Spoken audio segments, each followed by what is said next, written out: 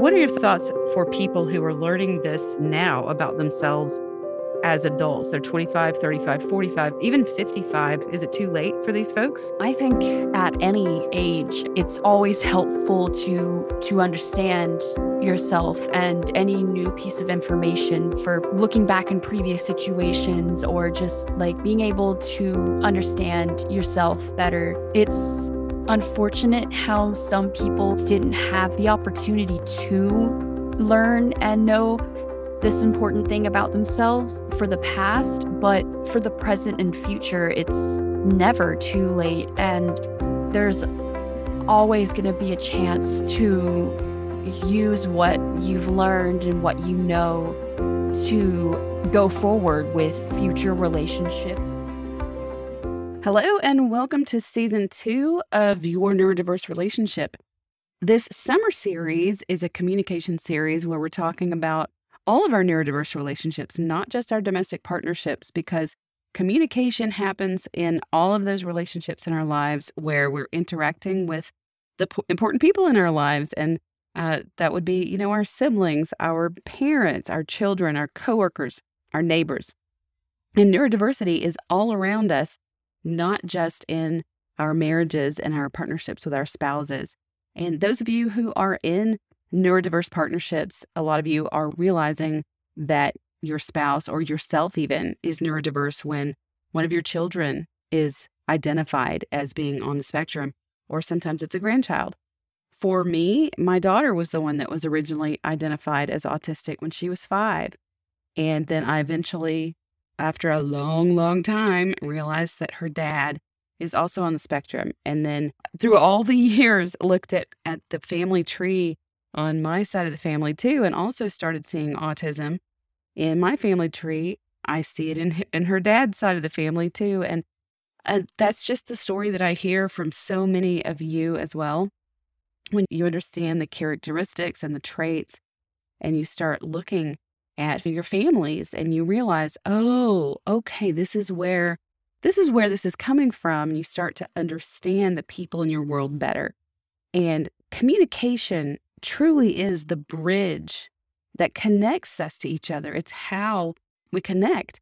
And when that bridge is out, like here in the southeastern United States where I live, we have tornadoes come through, we have hurricanes closer to the ocean, and bridges get washed out from floods and high winds. And when those bridges are gone, we can't connect from one side to the other. And I use that image with communication because it's what connects what I'm thinking and feeling to what you're thinking and feeling, or to what my partner or my child is thinking and feeling. So when there's a breakdown in that, it disconnects us and it creates confusion, and that leads to conflict and misunderstandings. And that's what I see in all of your neurodiverse relationships when you talk to me, and it's what I've lived in my own relationships. So today is part 2 of my conversation with 2 of the very most important people in my life, my children, my daughter, Abby, who is autistic, and she is 19 and has been an advocate of her autism. She still calls it Asperger's a lot of the time because that's what the label was when she was first diagnosed. And she talks a little bit briefly about that in part 1 last week. And also my son, Aiden, who is 16, he is not autistic. And they talked with me last week and today about what it's been like for them as siblings in this neurodiverse relationship of theirs, and also with me as their neurotypical mom and in our family. So listen into our conversation. I invite you to hear what they have to say because I think you're going to really relate to so much of it. Also, before we move on into that chat, today is June 28th, 2022, and I just want to remind all of you that enrollment is open for my next live communication workshop. And this is the communication program that you've been hearing about from some of the other guests that have been here on my podcast. You recently heard from Michelle about her marriage to Dave and how they went through this program. Matt and Jen talked about it. Clara has talked about it. This is the program that has really been life-altering. It's the communication models that I created for myself in my own neurodiverse relationships. So There's a self-paced program that you can do, and you can find that on the website at crackthecommunicationcode.com. Or if that's hard to remember, just go to jodycarlton.com, scroll down the page, and you can find it. The live workshop is coming up with me on July 8th, so be sure and hop on and register because seats are limited on that. We learned that you were autistic, Abby, when you were 5. And we shared that we were very upfront with you about that. And of course, at age 5, that was just a word. And at the time, it was called Asperger's. And of course, they changed that in 2013. And that really bothered you a lot because that was your definition. That was the way that hasn't changed. I will still say I have Asperger's. Yeah, you still identify as an Aspie. Yeah. And a lot of people relate to you as well that were diagnosed previously. You've learned a lot about yourself. You've advocated and you've done papers, you've done essays, you've done speeches at school. And so you've made it a point to understand yourself as much as possible through the years. And it's still affected and impacted your relationships. But I want to just say that there's a couple of things I want to point out. One is that you've been also growing up just as a girl growing up. And you mentioned some of these things are just what any, person is experiencing. And that's very true. A lot of people who learn that they're autistic, you learned it when you were 5. A lot of people learn it when they're 25 or 35 or 45. And they go through a similar developmental process of understanding it, learning about it, and then changing or implementing different ways of interacting with the people in their lives. That's very similar to what you've done. And right now, I hear you saying that you look back and you see how you were controlling and you were self-absorbed. And I'm curious what your opinion is. Abby, you're a student of psychology. You like to study people and how their brains work and their personalities. And I'm just curious about your thoughts about you've known that you were autistic, and this has been an evolving process for you, learning how to be in relationships with others and communicate. What are your thoughts for people who are learning this now about themselves as adults? They're 25, 35, 45, even 55. Can they learn now? Can they learn? Is it too late for these folks? What do you think? I don't think it's definitely not too late to me. I think at any age, at any process in life, it's always helpful to understand yourself and any new piece of information for looking back in previous situations, or just like being able to understand yourself better. It helps. It's unfortunate how some people didn't have the opportunity to learn and know this important thing about themselves for the past, but for the present and future, it's never too late. And there's always going to be a chance to use what you've learned and what you know to go forward with future relationships. Even like it can be used for jobs, like whatever you're doing in your career, especially if it's a career that involves communicating with people, customer support, service, anything can always be helpful to understanding yourself. And it's definitely never too late to learn more about yourself. Yeah, we're all learning about ourselves too, not just neurodiverse, neurotypical. We're constantly learning about ourselves. And Aiden, what would you say based on the fact that you understand neurodiversity probably a lot more than your peers? And you're 16, but you also have a lot of friends who are autistic. Some of them have been diagnosed, some of them have not, but you spot autism in them. Our family, sometimes when you bring friends home, we're all kind of like, yeah, I think because we're so familiar with it. How do you see yourself approaching people just in general in your own life going forward differently than maybe some of your peers might? What you know about neurodiversity, how will that help you with the people in your life? You have friends, you've already seen that neurodiversity is everywhere. How will that benefit you, or how will that change the way you interact with people going forward in your life?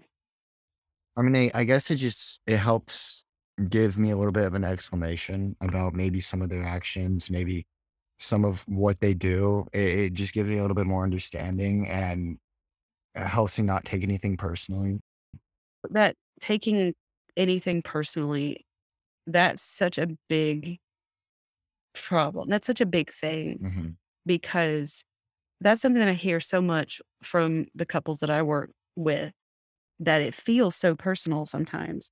But really, once we get past that and we know that it's not personal. And Abby, for you, what's it like for you being a neurodiverse person in our family? So, what's that like for you in terms of taking it personally, the way we approach you when we're the neurotypicals?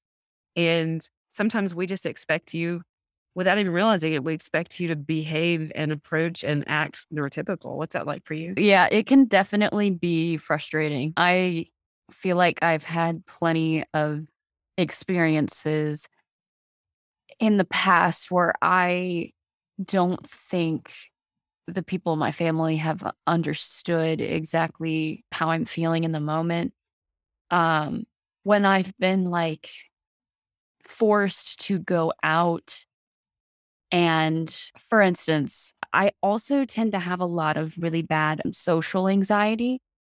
And part of the reason why, like the spawn point pretty much of a lot of that is because I know that I'm not neurotypical, I'm not normal. So I know in social situations, especially where I'm meeting or having to talk to somebody new, that I'm aware that I may not be able to interpret that person appropriately or properly. And I get really stressed out, worried that I'll walk away from people with them thinking I'm very strange or weird, or maybe even either too reserved or too talkative. There really isn't an in between for me. But as far as like my family, I just feel like I've sometimes been pushed into social situations that I really just cannot handle. I don't know how to handle, and then I'll retreat or I'll go away because I can't do it. And then I've gotten in trouble before for not being more involved or not interacting with people as much as what was hoped by you, mom, sometimes. And then it's really hard for me because then I can't. Like I tried, but like sometimes it gets so overwhelming. It kind of just feels like the world is caving in a bit and I have to get out. Like I have to escape. And yeah. I didn't know about autism when you were diagnosed. I My profession didn't prepare me for it at all, and I certainly didn't know how to, as a mom, I didn't know how to parent you. I didn't know how to adjust, and so it's been a learning process for me along the way. Um, what would you say, or it has been, or have you noticed any differences in how I've adjusted through the years? What's helped the most? So one of the most immediate things that jump out at me is a lot of the times, and this of course was more when I was younger, when we would be having a conversation, more or less of the time, it would be like a lecture, or it would be I think I would be like, I was probably getting in trouble or something. I don't remember, but usually it was like a conversation that was just you and me. And I know a lot of the times you'd be like, look at me. And I like, sometimes I can't even look at a lot of people are like, autistic people don't like eye contact. They don't like looking at people in the eye. But sometimes for me, I can't even look at like the whole face in general. Just looking at somebody's face sometimes, I just like, it's not as extreme as eye contact, but sometimes I can't even look at the face. And so in the past, I know it's been challenging when we had these conversations and you were like, look at me, expecting me to look at your eyes. And I was like, I literally couldn't. Like, I would keep looking away or I would look down. And sometimes this was like a while back. So I don't remember it super well, but I do remember I would get yelled at sometimes. Yeah, I know. I totally remember when I used to do that because I thought you weren't listening to me. And this is something that I hear from neurotypical clients and people with partner relationships, that they feel like their spouse or their significant other is not paying attention. and so they feel unheard, or they feel ignored. So, but I remember with you, I didn't think you were listening, and so that was my way of getting your attention. Look at me. But I remember, as I was learning about autism, that was more distracting to you to have to look at me. And I even remember having some conversations with you about it. And you told me, Mom, when you make me look at you, I'm concentrating so hard on looking at you that I really can't hear anything that you're saying.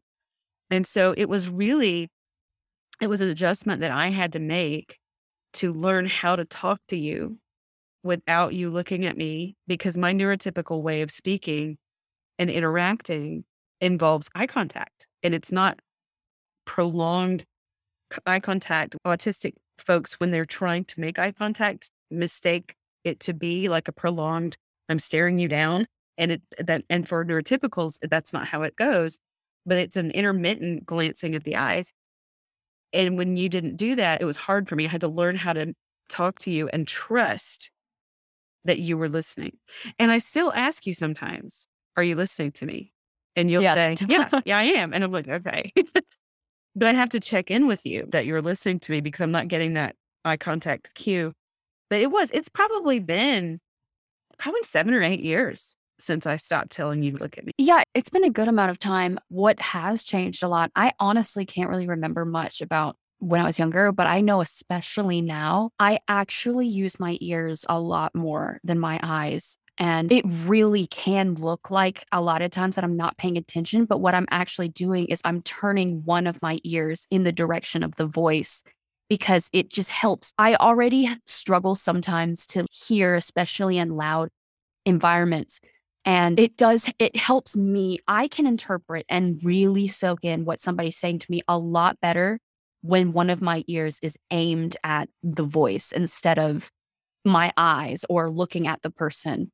And I know, like, even in my friend group, sometimes, like, I will be like, it'll look like I'm like completely not looking, and I might even be staring at the ground, but I'm actually like really listening in on what somebody's saying, and having my ear angled at the voice. It's more clear, and it's so much easier to hear in that way. And also because like eye contact also is a thing that I still to this day not like super comfortable with. I'm a lot better at it. I try to be.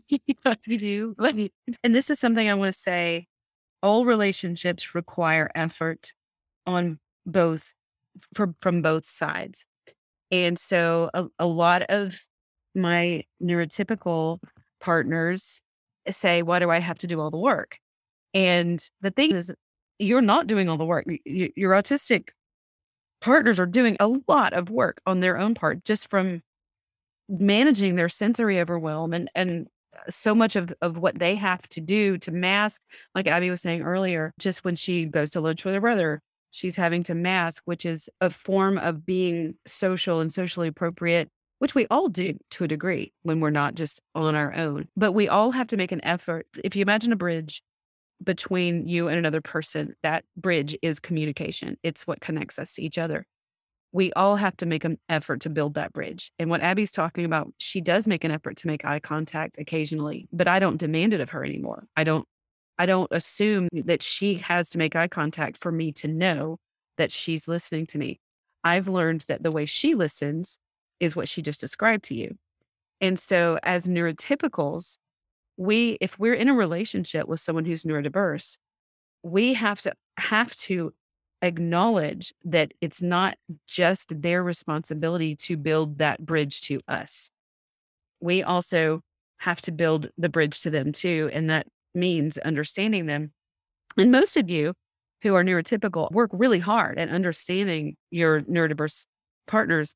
But also, if you're listening and you're neurodiverse, Abby just shared that she makes an effort to make eye contact.